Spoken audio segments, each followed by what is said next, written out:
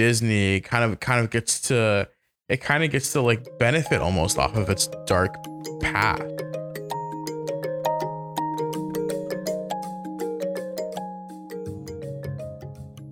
Welcome back to I'm the Villain. So on this episode, if you are on Black Twitter or TikTok or any of these platforms, you've probably seen all of these videos of like these reaction videos of these cute little babies watching like, you know, the Little Mermaid trailer. Yeah, those are really cute. Very wholesome.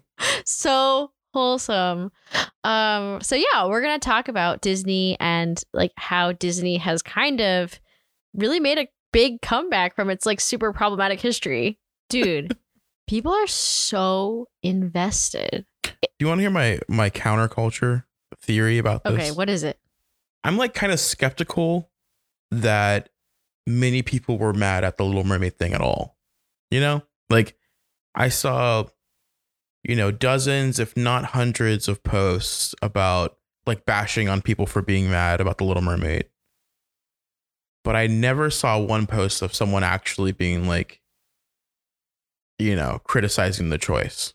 Have you seen posts like that? Or have you just seen like responses? Well, I mean, I assume that's just because that's how algorithms work, right? It's only going to show Right. you the people who are going to agree with you more than the people who are going to disagree, right? I guess, but I feel like it's just as plausible that like They don't exist. that, yeah, that like one person made like a stupid comment and then like, you know, that's what the whole internet became. Like reactions to that one. I or guess two. there's not a super good way of knowing for us, like unless you worked Right. at Instagram or TikTok or whatever. Yeah. Like none of us know objectively how many posts there are. Like I don't even know if it's like a TikTok or something, unless they actually put in the hashtag, how you even figure that out. Yeah. You know? I'm wondering if it's like, you know, there's so much like manufactured Outrage. outrage. The outrage machine. Right. Like what if we're victims to it right now? Well, But whatever. even if we are, like, what is the worst case scenario? There's actually nobody mad about Black Ariel. We're like, oh my God, like, you know, you guys are, she's a fish. Yeah. Okay, so let's just set the stage. Let's just explain what happened. So, you know, Disney came out with its ad for the new Ariel movie, which is a live action. And the person that they cast as Ariel is Black. Her name is Hallie. Yes. Hallie. You know how to pronounce her name? Oh, Hallie, Chloe and Hallie, Chloe and Haley. Haley, I think is her name. Haley Bailey. Because people were all confusing her with Halle Berry. Yeah, not the same. Not the same. Yeah, she is one half of like the somewhat popular R&B duo Chloe and Haley. I didn't realize that she was already popular. Yeah, she has a music career already. With I think like I don't know if it's her sister or her cousin. I'm pretty sure they're related. So she was already like a little bit of like an established entertainer / singer. And yeah, I mean she's Black. And and real or not, there is a perception of outrage from some people around this. Because like it is, I guess, not true to whatever. Yeah, I mean the funny thing is that like, you know, I mean most of these Disney, like these old school Disney movies, you know, like the Disney princess movies are some kind of like take on a tale that already existed, right? Mm-hmm. Like they're like, you know, some kind of like a take on like a myth or some folklore or whatever. Hans Christian Andersen. Yeah. So, you know, when you look at like the Little Mermaid as a reference material, it's like almost a little silly in of itself because the Little Mermaid is itself a remake, right? Mm-hmm. It's just like, you know, these are all remakes. Apparently it was the Little Mermaid is a Hans Christian Andersen tale. Got it. So, you know, I mean, like, was the guy named Hans probably imagining the mermaid in his story being white? Probably. but but maybe not, and also it doesn't really matter is the real question. Mhm. I mean, the answer is no. We know the answer is no to that. And that's not what we're, the whole podcast is not going to be like. But the thing that I appreciate about what this discourse around The Little Mermaid is doing is it's getting people to go look back through the archives and look at all of the fucked up shit that has been in Disney movies since day one. Right. Like, I think the best example is The Hunchback of Notre Dame. Like, could anyone, a person who was pitching this movie today, ever get this past a board of Pixar, Disney, whatever, like, to get approved? I think I know what you're getting at, but what parts of the film do you feel like are the issues here? So I, literally watched it probably when I was like, I don't know, 5 years old, right? I haven't watched it since. But I'm gonna look up the plot synopsis. Yeah. There's like a scene in there where the guy who is the evil villain, I think his name is not Frodo, but something that sounds like Frodo. Frollo. So like there's obviously there's the hunchback and every like that like in and of itself is, I mean, yes, maybe someone could pitch it as like some disabled representation or whatever. But like clearly that's not what they were trying to do, I think, in whatever this was published, the 90s. And like the actual original novel apparently was in 1831. So it makes sense how if you're making stories that were literally written like centuries ago, that it's not going to really shape up to more modern whatever political sensibilities, right? Sure. But yeah, there's a scene in there where he's literally singing about how Esmeralda, the gypsy, is like so seductive. She's like the seductress, and like, because he can't have her or whatever, he's got to kill her. Like she's literally like he's like this guy who's in the church, and he's like being like, she's the devil. She's trying to tempt me into sin. So she's got to die.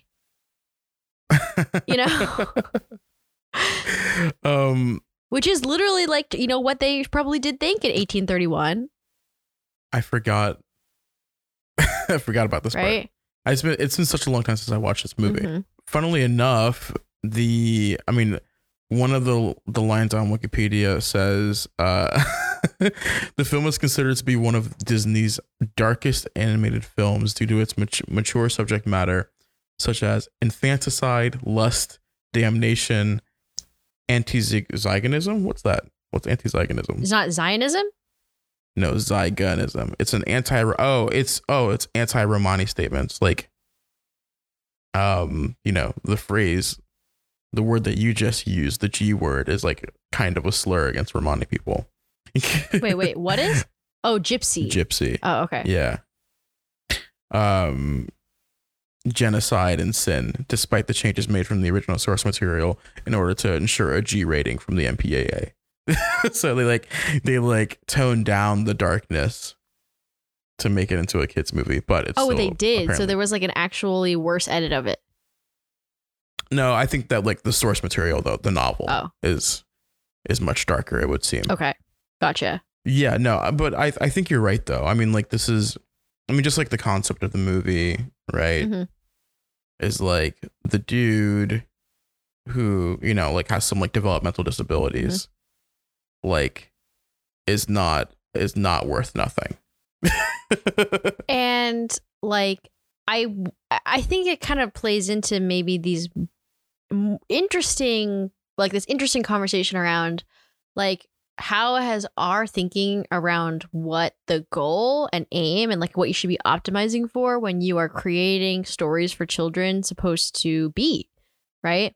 Because like you could say that back then, whenever we're writing some of these original stories, that we were way more, we weren't coddling our kids at all. It was like the kind of mentality, the whole mindset that's like, oh, you should give kids like knives and stuff because they can actually figure out pretty fast, like, how to deal with danger and stuff like that. And that actually produce more like healthy kids who have a healthy understanding of risk.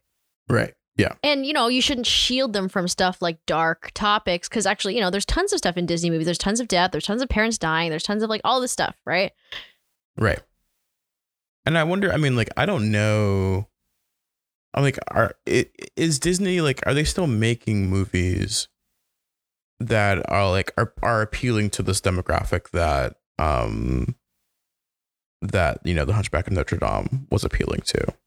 Is my question. I can think of like Frozen, right? Mm-hmm. Is anything more recent that came out? Well, like a lot of their new, there's like Encanto. You're right. They come out with probably like a new big movie pretty much every year. You're right. So, yeah. So they're still kind of like catering to this demographic. But I think, I think you can make an argument that the subject matter is like maybe a little less dark. Although, but, I don't know, like, Coco had like, really like intense death themes too. Yeah, Coco's about dead people. Right. Mm-hmm. And it's about like, his dad was murdered. And like trying to like figure out who you are compared to what your family wants you to be and stuff like that. Like it is pretty, like, I think they actually really do a good job of having it be serious, but like there's this finesse around how to be serious, but like also not trying to instill things that are, like prejudices and stuff. Yeah. I mean, I think there's a middle line, right? It seems like, I think like the question of would the story of the Hunchback of Notre Dame like be retold ever, like would they ever remake it, for example? I think you're right. I think the answer would be no, just because it's too much, right? Like there's too many kind of like dark and like problematic themes running through the whole thing.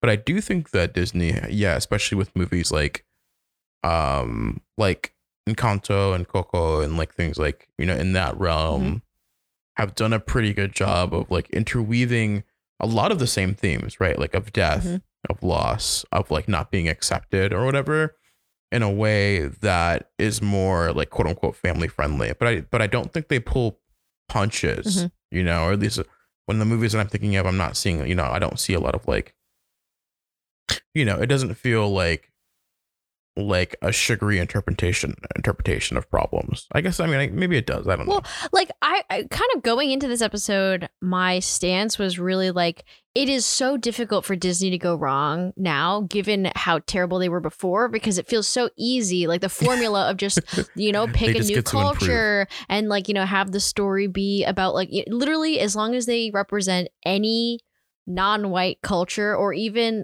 Frozen was white, celebrated. But like they kind of like did more of the due diligence to really try to incorporate elements of like the Norwegian culture or whatever, right? Yeah, no, I agree. I think that certainly they're writing on a formula here, right? I mean, like after I watched Encanto, I thought it was like pretty good. I didn't think it was like revolutionary like a lot of people seem to feel about it, and it largely in part because I'm like, okay, I'm really starting to clearly see this formula, right? Like this, like you really did nail on the head. Like, let's pick a culture, let's like hone in on some aspect of this culture, and let's make a movie out of it. Yeah, let's like pick Dia de los Muertos and like make a cool movie about that. And like I don't think it's a bad thing. I think it's ultimately like good for representation. No, it's definitely good. It's just like it's not difficult. Like, it's not difficult. Yeah, but I do think that and they get to win a lot of points. You're right. Like they get to be like, we brought on like these people from like that are like actually part of this culture to make this movie. Right. Like Moana, like there was there were actual Hawaiian people, right? Or what, I don't know where it was actually supposed to take place or whatever, because I didn't watch that movie, but like Pacific Islander culture. Yeah, I don't know. And it does seem like those people who get into those, who kind of have their big break as a voice actor in one of these movies, like often they do actually go on to have pretty successful careers. Like it does actually help elevate those people in the writer culture. Yeah, no, I think the only real argument, there are only a couple of real like negative arguments that can be made against this trend, right, of like picking culture and doing the thing. And I think one big one is like, okay, you know, at the end of the day, it's still just Disney, right? Just profiting off of these cultures. And two, like, you know, like, are we like running down the slippery slope of like, you know, this is kind of far off, but like, are we running down a slippery slope of like letting Disney control the way that these cultures are like being perceived in the mainstream media? But like, unless they're actually upset about it, which it doesn't seem like. I haven't heard a lot of discourse where they're like, oh, you totally did this badly, because they do have the money to actually go do and really make sure they do their due diligence, right?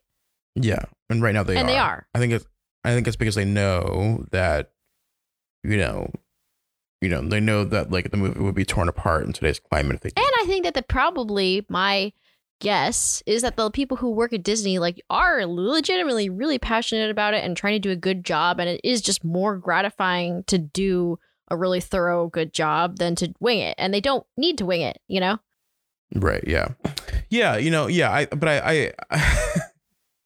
I think the ick just comes from, for me, just like, okay, this is, you know, just a giant corporation. Yeah. But here's the thing, like the alternatives to what kids are consuming these days, like seem like just mindless trash.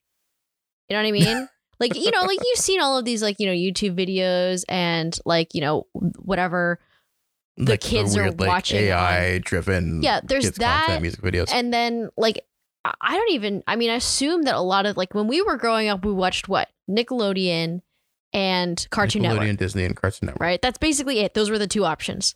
And, you know, obviously I don't actually see what the kids are watching these days because I don't have kids, but it seems like what I've heard is the general sentiment is that a lot of the things that like, you know, they're watching now are just like Paw Patrol or like whatever are just totally like fluff. Like there's not a lot of substance to what they're watching. I wouldn't say that like I was consuming a bunch of enriching content as a kid, right? Like, I mean, I think that I consumed a lot of like kids media that had like embedded good messages in it, but I'm sure that kids media still has that, right? Mm-hmm. Like I mean, like Paw Patrol, you know, is like you know, it might be propaganda, I'm not sure, but it's like I think it's about yeah, I think it's about like, you know, appreciating the first responders in a weird way, right? Like mm-hmm.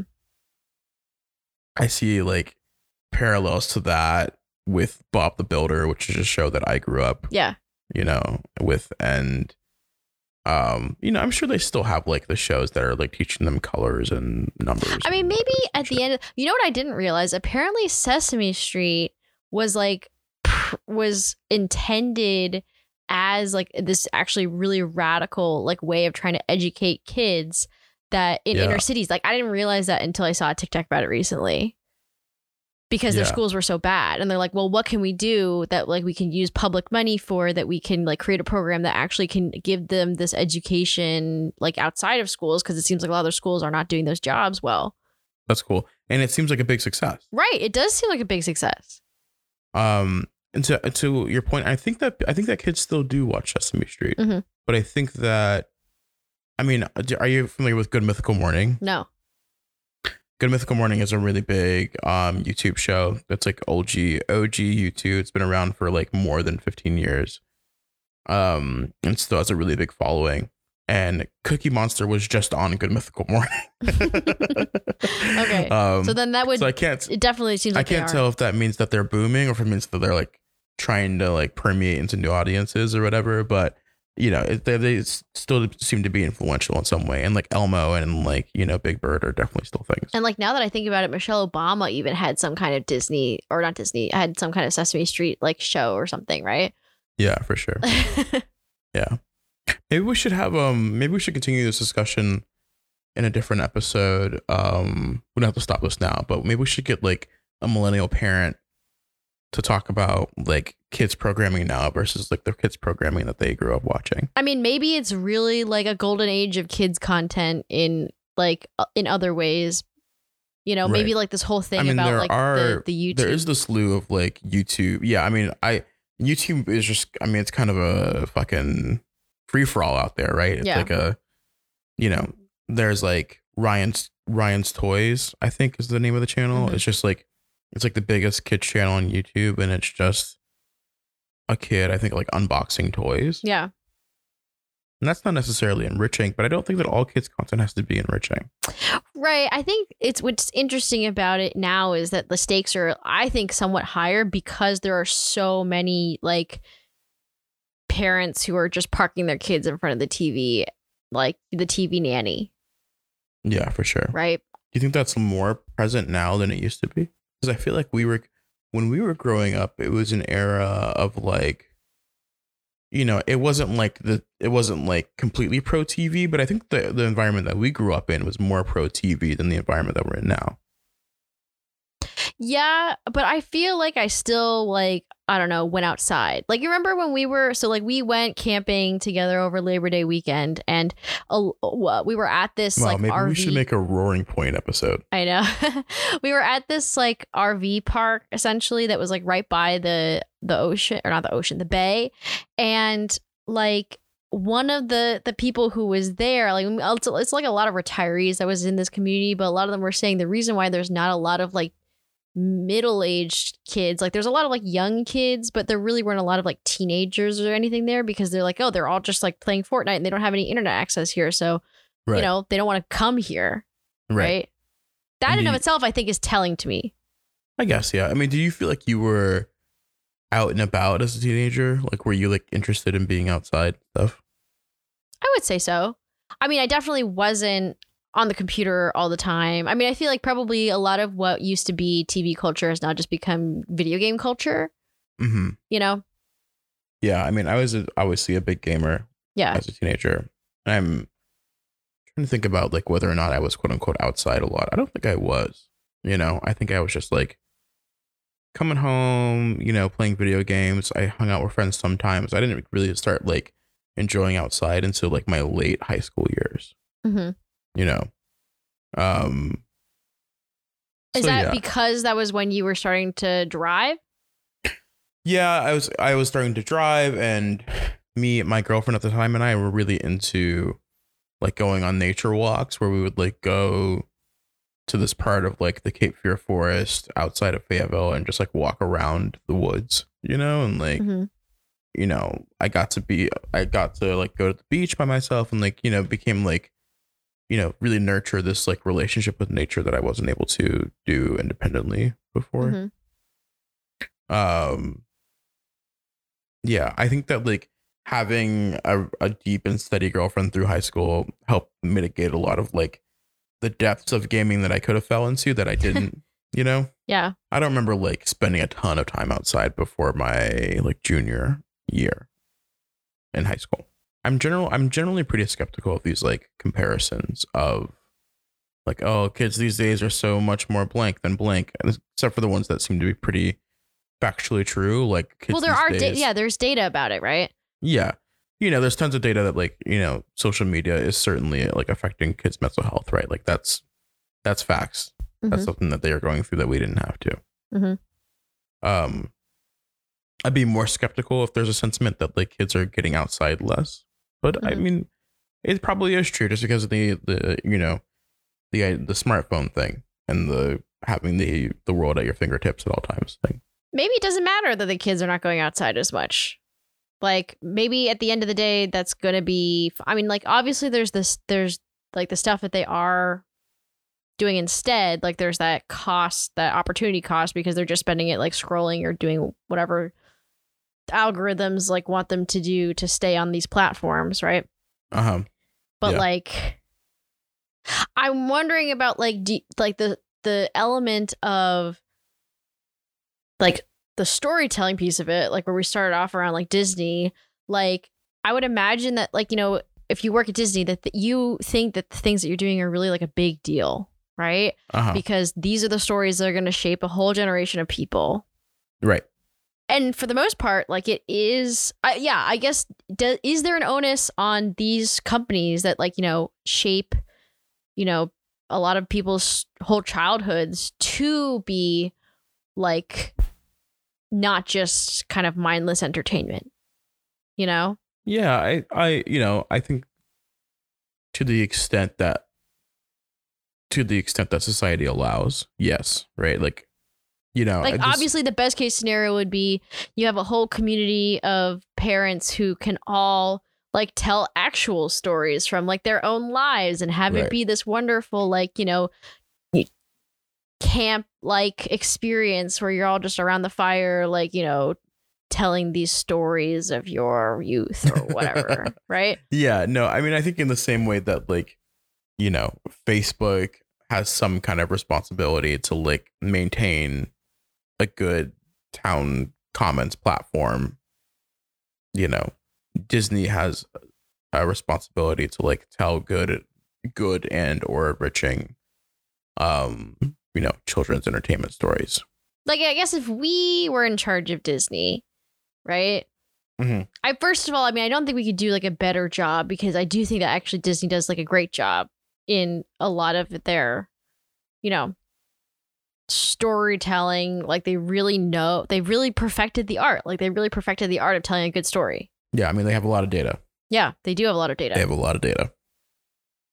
I mean, like, is the question like, would I change anything that Disney's doing? I don't know. I mean, I think that data thing that you just made me think about how they could just automate making Disney movies in like probably within our lifetimes, and how I'm sure that would all be like the next level of dystopian children's content. I'm sure that they could like easily write an algorithm that like at a minimum pulls like, you know, pulls tales from different cultures from Wikipedia. Mhm. Like they could like make movies out of, you know, For sure. at a minimum. I mean, that's literally what because like the stuff that we're decrying on YouTube is the beginning of that process, right? Because those are all AI generated, Yeah. right? Yeah. And they're like ridiculous, but then it's like, it'll get better. And then when they're actually good, is there still going to be like are we still going to have a huge issue with it if they're actually good stories, even if it's a computer creating it? Yeah, I've always felt that way about like, if, you know, if, are we going to have, I asked the same question about music, you know, Mhm. like when AI is making a lot of our music, is that a thing that we're going to be, if it's like, you know, if you can't tell that it's made not by a human, like if it is really good at replicating that same emotion, are we functionally going to care? But And you think the answer is what? No? no, I think at first, yes. And I think eventually it'll be no, Mm-hmm. you know? But as for like the question of like, would I do anything if I was running Disney, or anything different if I was like doing the Disney thing? Yeah. I think about like from the entertainment portion about like how I would make the movies. No, you know, I really Mhm. wouldn't. I think that, you know, I would ensure like that like proper profit sharing amongst the different cultures is there. But, you know, like How do you share RE money with a whole culture, though? What do you mean?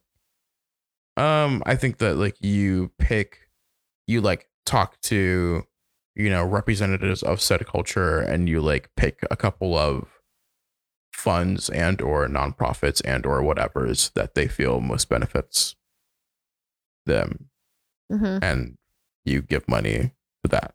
I bet they do that. I bet they do have like, you know, foundations that do that kind of thing. I'm sure they do. Yeah. I'd be shocked if they didn't. Yeah. You know, but you know, if they weren't, that's a thing that I would do Yeah. too. You know. But yeah, I mean, I think you bring up a good point. I don't think that I could make like more quote unquote quality or like authentic entertainment, right? Like, Mhm. I'm sure I would do the same thing that they're doing, which is just like, they're probably just like, you know, hiring people that know more about the culture to write stories based on stories from the culture. Mhm.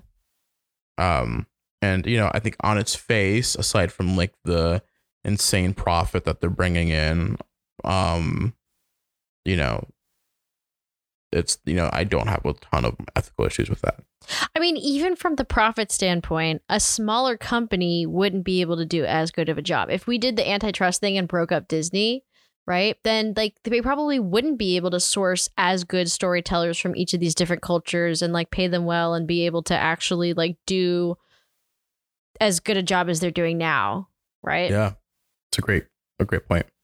Yeah, I mean, no, that's the argument that you know, like a friend of mine who works at Facebook makes about Facebook, is they're like, yeah, you could break up Facebook, but then a lot of the things that you criticize Facebook for not doing as well, they would do even worse because they wouldn't have the resources to even try. right. Yeah. You know, it's hard. It's a slippery slope, Mhm. right? Like, I Yeah. mean, we don't know obviously, like, it's all about allocation. Like, that's Yeah, a very I was easy gonna say- argument to make no matter what. Yeah, we don't know how they're using their shit. You Right. know, like we could like cut Zuckerberg's or whoever's like salary in half and have like, you know, a couple $100,000 more to play with. So, you know, but yeah, I see what you mean. It's like it's a hard road to even start going down. But I agree. The premise of like, you know, like Disney kind of gets to like benefit almost off of its dark past. Right. How often do you see companies make that kind of a turnaround? I mean, you know, I think Like, I feel like once you're evil, you're pretty much always evil. Like, do you know any other major companies that have really turned their shit around like that? yes. One. What? Krispy Kreme. What? Yeah, this is a deep cut. Okay. The creators of Krispy Kreme, like the founders, were like Nazis, like literal Nazis. No way. Yeah. And they like owned up. They were like, oh yeah, this is true, and we don't fuck with that anymore.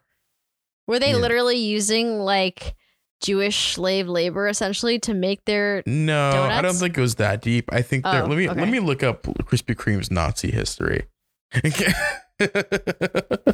Does Krispy Kreme, is that the company that makes like Twinkies and stuff? Or is that different? I guess Twinkies is No, it's Hostess. different. Okay, so this article says Krispy Kreme, our German family that owns Krispy Kreme, admits it profited from Nazi ties. Upon learning that their ancestors had relied on forced labor, their So family yes. their family was ashamed and white as sheets, a spokesperson said. One of the wealthiest families in Germany, which owns controlling stakes in such companies as Krispy Kreme Donuts, Panera Bread, and Peet's Coffee, has admitted that it profited from forced labor during the Second World War. So yes. So yeah, it would seem recent revelations indicate that the two men who ran the family business in the 30s and 40s, Albert Ryman Sr. and his son Albert Ryman Jr., actively participated in the abuse of their workers. But this came out. I remember when this came out and they were like, we're sorry. And like the spokesperson of the company was like, yeah, those guys are guilty. They're dead. But if they weren't dead, they would belong in prison, you know? Mhm.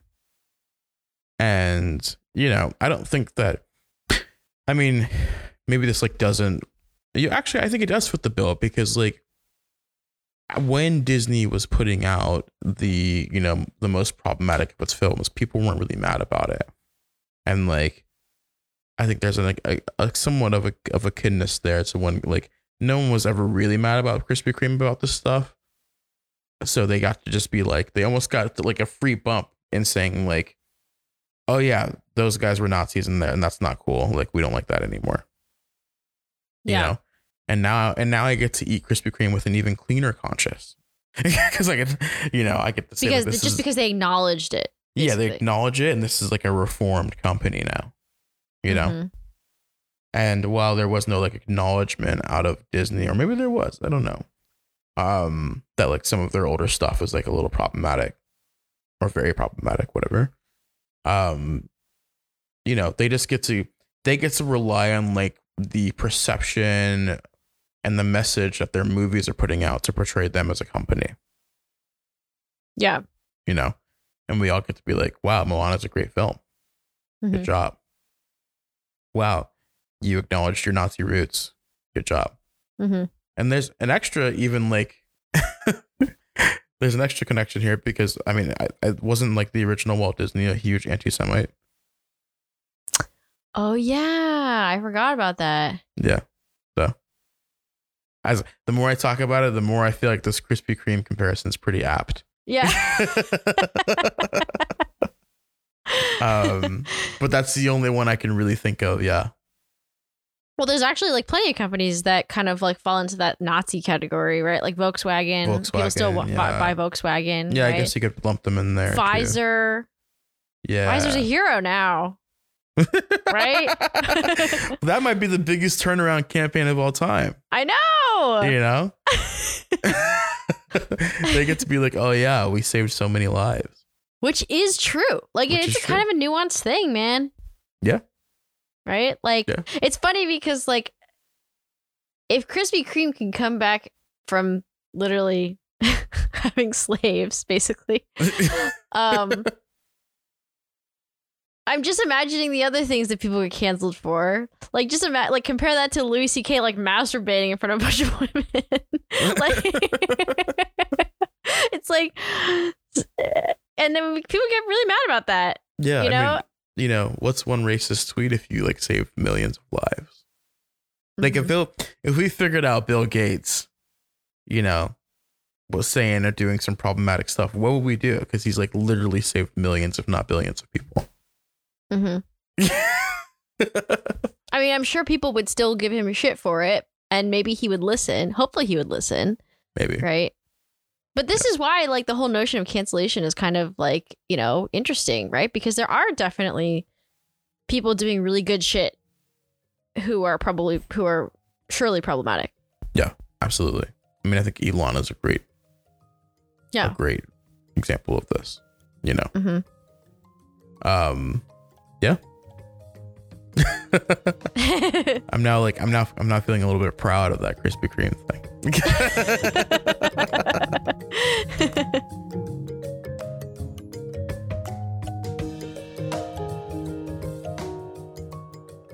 What else are you doing right now? What's like taking up your time? Well, I've been hardcore networking, trying to find an investor for my business, and I got my first like truly organic client today from this woman who I just went to this like sort of business roundtable type event, and I was like, yeah, this is what I do. We were all like workshopping how I can market my like end of life guide business, and one of the people there was just like, oh, I really need this service. Like, I would love to, pay you to help me plan my end of life stuff and get everything in order. And I'm like, wow, that's great. That's cool. Yeah. That's an organic client. Do you have any? Yep. How many inorganic clients do you have?